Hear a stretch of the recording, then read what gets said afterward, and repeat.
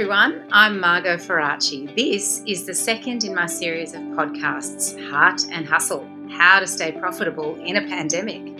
I'm interviewing business owners and leadership experts about their direct experiences and perspectives during COVID-19, and I really want to make sure that everyone listening takes something from it, something that they can apply in their own community and in their own business. Now, today I'm talking with Simon Cora.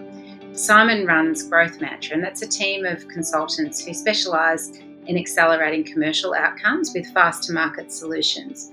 They do combine creative marketing and management consulting to innovate and implement in-market at speed, which is really important right now. Growth Mantra asks, what are the key trends driving change in the market? How do we evolve our business model? And what are the best opportunities to drive sustainable growth? They're all really important questions right now. They've got an outstanding reputation in the market, and they're also an app client, which is really fantastic. So, Simon, welcome. Thank you. Simon, first up, can you tell us a little bit about how and why you started Growth Mantra? Well, at the time, it's 2007. Little did I know the GFC was about to hit, but we saw an opportunity in the market to find growth for clients in a way that was much more creative than it was currently done. Because at the time you had advertising agencies that did comms, and you'd had management consultants that did very dry, very high level board paperwork. And we wanted to come in and combine those two skills so we could find things that would actually work for a client in the market that they could take to market really quickly and that everybody would buy. And it's gone really well. Yeah, it's gone really well. And we've worked with some amazing blue chip clients over the years, and the journey's been terrific. So really, pretty much, you were born into a crisis. If you started in 2007, by the time you were just toddling around at the age of 1, everything had turned sour. Yeah, so we had this great proposition around Growth Mantra, and it was really the save me mantra. You know? People wanted the revenue. If they could hang on to the revenue post-GFC, they were doing really well. Which leads me to the really big theme that we've talked about and that we'd love to tell everyone about today, which is your theme around disruption always being good for innovation. I want to come back to that and really hone in on that. First, though, I'd love to understand what you're seeing in terms of your customers' behaviour in both the emotional response and the need for advice during the pandemic. Of course, the first thing happened to clients is they go, holy moly, how do we deal with this? What do we do? You know, we've all done the cost stuff. In we jump, right? What costs don't we need? How many people do we need to lose? What does our revenue look like? How long is this going to last? All these kind of big questions we've been through. We've done all that. So then now that we're kind of moving into the next phase, which is, well, what happens next? How long is this going to actually last? What do we do when it comes and ends? And anyway, what will have changed permanently? And there's quite a lot of things that, of course, I reckon will have changed permanently. Well, certainly for the next 3 to 5 years before we all become humans again and get greedy and off we go. But for the next 3 or 4, 5 years, there's going to be stuff that, as a direct result of this, will have changed. And so the clients are going, well, what are those things? And how do we find the silver lining in this, which is opportunities for us to be able to grow into an environment which we know is different to only 2 months ago? Do you think our business owners should be thinking about growth right now? You're right. Everyone's done the panic, reduce, send everyone home, how are we going to get through it? And now we're in phase 2, which is adjusting to the new normal, whatever that is. And do you think people should be thinking about growing, or is it just about keeping the doors open today? Well, I think for those that have survived, survival is no longer the question. Right. Because you're a virgin or you're in trouble. You know you're going to hit that wall and you're going to go through that. So I think we're at the moment where enough pain has occurred that people know they're going to survive. So the question now is, how do we get back to growth? Because growth, for any organisation that's owned by shareholders, growth is the game. So you go, well, how do we do that? What does that look like? Do you think that's the same for organisations not owned by shareholders? I think it changes, yeah. I think if you're an environment which is mutuals being a good example, mutuals have to have a certain amount of growth. So you can't take your pedal off the wheel and go, well, we don't mind not growing, because not growing is going backwards.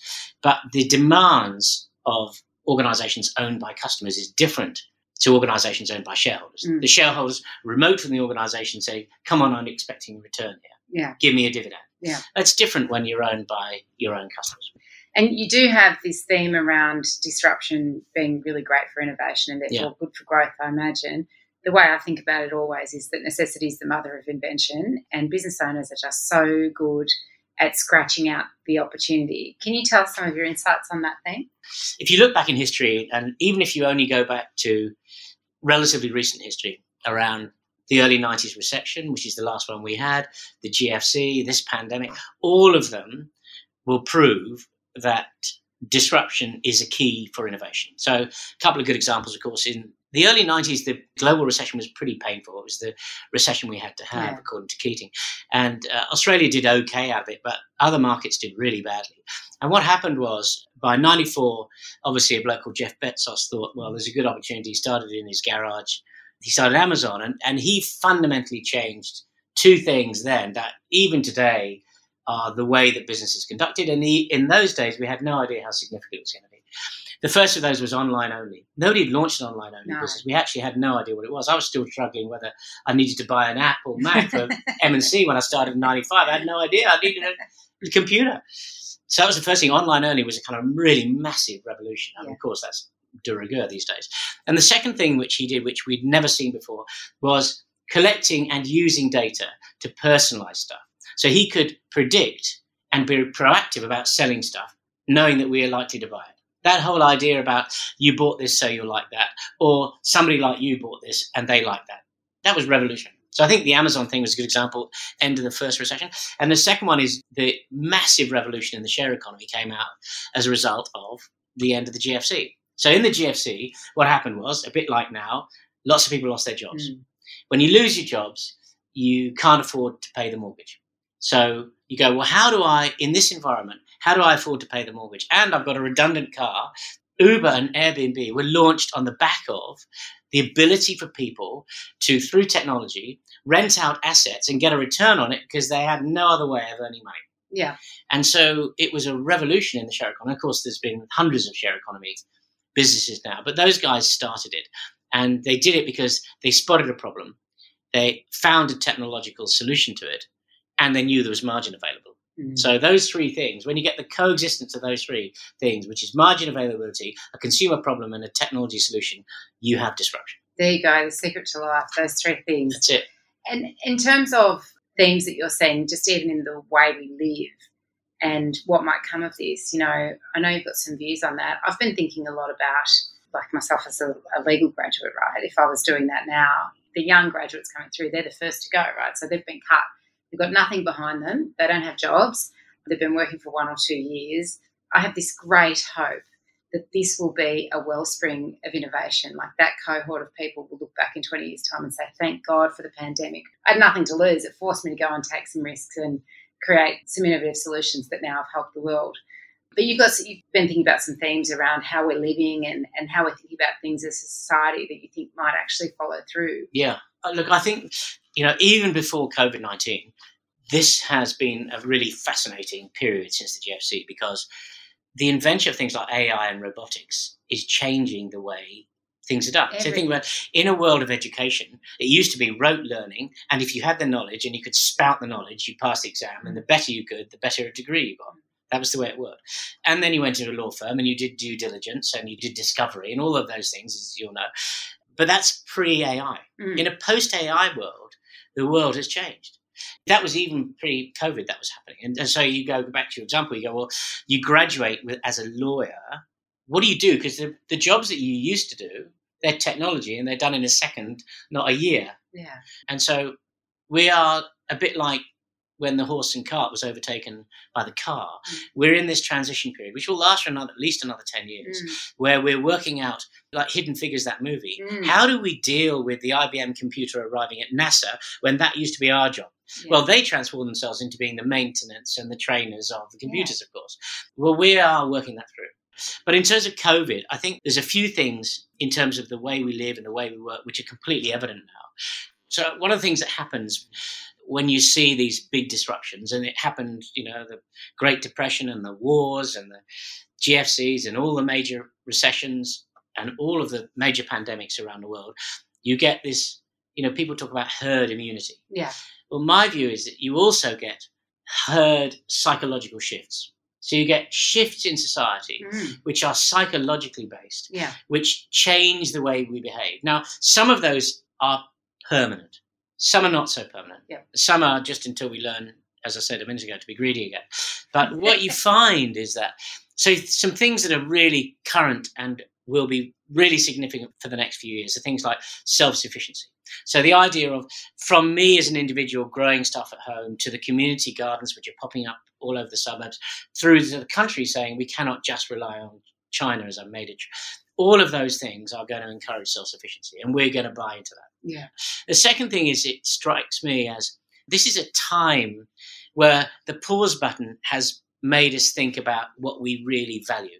We had got caught up in this ever-increasing speed of buying and zooming and running around. And the pause button has been pressed. And what's happened is that I think as a general community, certainly here in Australia and probably other Western nations, we've gone, wow, let's stick to the things. Let's go back to the simple things that we think are important. I mean, technology is still now a massive part of us, but it means that we're going to review things that instead of going to all those things we never really wanted to go to, we're not going to bother. Yeah. I think there's going to be a whole, what matters is our families matter, and actually doing Zoom calls is quite a nice thing. We should keep that up. My family's obviously overseas. Doing things like meeting up with the people we really want to meet with. Yeah. When you can only have 5, you're more choosy. When you can only have 10 at a funeral or 5 at a wedding, you're quite choosy. That means that instead of having thousands of friends that we kind of associate with, we're going back to having a few friends that are really important to us, for whom that connection is deep and meaningful. Yeah. I think those are a couple of important things. The other one I think, which is really powerful, is we've kind of got used to everything coming from everywhere. Well, I think one of the big things that this is bringing us back to is local. Neighbourhoods and communities have been reconnected here because we've had to. We've been locked in. I mean, the great example in the UK is on Thursdays when they all clap for the health workers at midday or 3 o'clock, whatever it is. And my brother said to me, it's amazing, he'd never met his neighbours, and now he knows them all up and down the street. And there you go, right? So I think there's something going on. And then local is also about provenance and about knowing where food came from. Things about provenance are becoming important. It's not a new trend. We've heard of it before, but it's been accelerated by COVID. Well, it's been laid bare, hasn't it? Yeah, the real problems. That's right. In terms of how we work, Simon, you know, I've been working flexibly for nearly 14 years since I had my son, and fought some battles, frankly, on that front, because back then and even now in some environments, there's questions of, well, how do we know you're actually working? My view on that has always been, as a leader, if I have to be standing and watching my people work, then they shouldn't be working for me. I've got the wrong people, or I'm doing it wrong or something. But to me now, this widespread acceptance that we actually can be effective from home, I think there's 2 things in that. Number one, it's actually made some of us realise how much we enjoy each other in the office and how important that is. But also, number 2, there's a shift in trust too.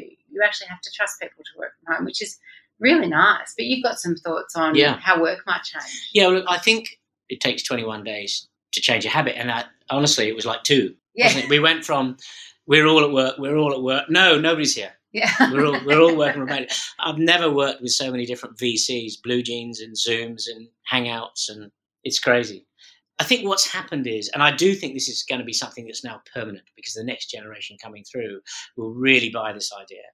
I think this whole work-life balance thing that we've been talking for 20 years was nonsense. It was never work-life balance. It was just go home occasionally and just work really hard when you're home. Exactly. What's happened is, I think we've learned something profound in the last couple of months. Not only can we effectively work from home, but also we shouldn't be working as much.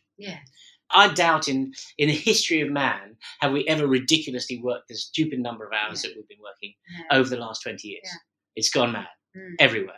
I think what's happened is the pause button has had a profound effect in that we sat there and go, you know what, work-life balance is actually what it says. It is not working as much is a good thing. It's better for our health. It's better for our family. It's better for work because we are not tired all the time. Interestingly, just before COVID, Norway introduced a scheme where you're only allowed to work 6 hours a day because they say that is what we've learned is the most effective amount of time you can do. And so what are people doing working 15 hours a day or 12 hours a day? It's nonsense. So here's a couple of profound things that's going to happen in work. First is we're going to work less, but we're going to be more effective. Within 5 years, 9 to 5, 5 days a week with weekends will have gone. You heard it here first. 5 years, 2025, we're gone, Simon. To all of that nonsense about structured working, peak hours, commuter trains is gone. There will still be people that play it, but the generation coming through will accelerate that because what's going to happen is we're going to go, you know, when we really need to get together, And being a creative business, we really need to get together, because it's really hard to run workshops and scribble on walls when nobody's with you. Yeah. It's much more fun to bounce ideas off, right? 100%. So this whole idea about collaboration and creativity, which is important in many of our organizations, that's the one thing you miss when you do Zooming. Yeah. And so what's going to happen is you're going to have these innovation hubs will pop up all around the country. And that's what we'll use. So just as WeWork has started to dominate the CBDs, CBD big offices will decline. So imagine you've got 4,000 staff, you only need seats for 1,000. Yeah. So you go, whoa, yippee. The CBDs will become lived communities again. They won't be just offices because we won't need them. Yeah. And I think what's going to happen is we'll go, wow, this is so cool, because we'll take control back of our lives. It won't be just we work to live. It's kind of how it works at the moment, right? I think we're going to be much more about we live to work. I think we'll have more holidays. I think we will be much better at managing our own time, less worried about somebody else having to manage it. And ultimately, we will be paid by output, not by time. When that happens, everything changes. I think that's really insightful. And look, besides us all moving to Norway quite quickly, as soon as we're allowed to fly again, I think the health benefits to so many of us, for many of us, this is the longest we've been in our adult lives without getting on a plane. Every time I get on a plane week after week, I ask myself, what is this doing to my health? We're not built to travel at this speed. I think really being able to turn things off at home and in terms of work and actually just be, and just the stillness that's brought into our lives, I think is really valuable. There's part of me that just wants to preserve that for as long as possible. I don't know. Keep the lockdown. Keep the lockdown, exactly. So you've said 5 years for work to change. You said a few years for other trends to emerge. The big question that we're all grappling with is, how long do you think this will go on for? There's two ways to answer that question. I think that if you take the kind of purist's view, then you would argue that the only time this will end, and what I mean end is this worrying about COVID, will be we either have a vaccine or we have a cure. Now, we've been pretty poor at finding vaccines for coronavirus, so it's quite likely we won't find one. But it is likely that we'll find medicine that once you get it means that it's not fatal. So I think it's more likely, I'm not a scientist, but it feels to me more likely that being able to treat it is quicker than being able to cure it or prevent it in the first place. But even so, I'm not sure that's the horizon I'm interested in. Because from a running the business perspective, I'm interested in knowing at what moment will we be able to revert or at least go back to some level of business as normal. And my view is that that's actually relatively soon. I think from an Australian perspective, we will be pretty normal business in July. There it is. And the reason I think that is because the country, of course, the government, the state police, everybody wants business to come back. But I think it's the new normal. I think it's not business how we were doing it up until March the 13th. Yeah. I think there will be things like social distancing. We will be working still more from home. We will be coming together to collaborate and create and invent more often than we have been, because we haven't been at all. What happened, of course, is as soon as March the 13th came along, as soon as the lockdown started to happen, spending stopped. Yeah. Because they were worried about, like I said earlier, about what can we afford not to do. And so they go, right, we'll stop everything.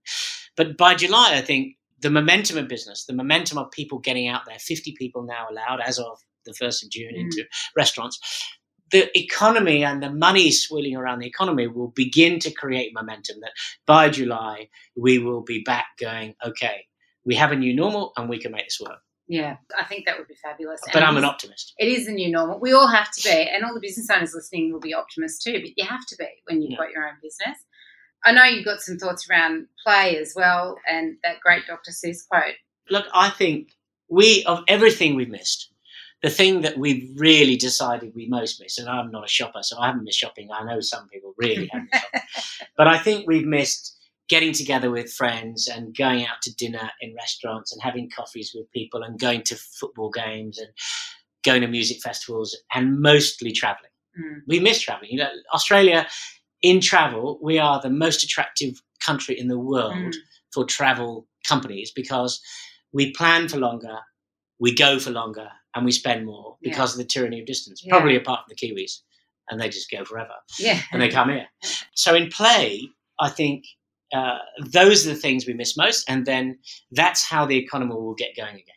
We will start traveling intrastate to start with. We will start going to cafes and restaurants. We will start doing things like going to as much as we can in trying to resume normality. And, as I said earlier, when the traveling is allowed, when international travel is allowed, which could be a year away, it could be 18 months away, it'll depend on other countries, we will go mad.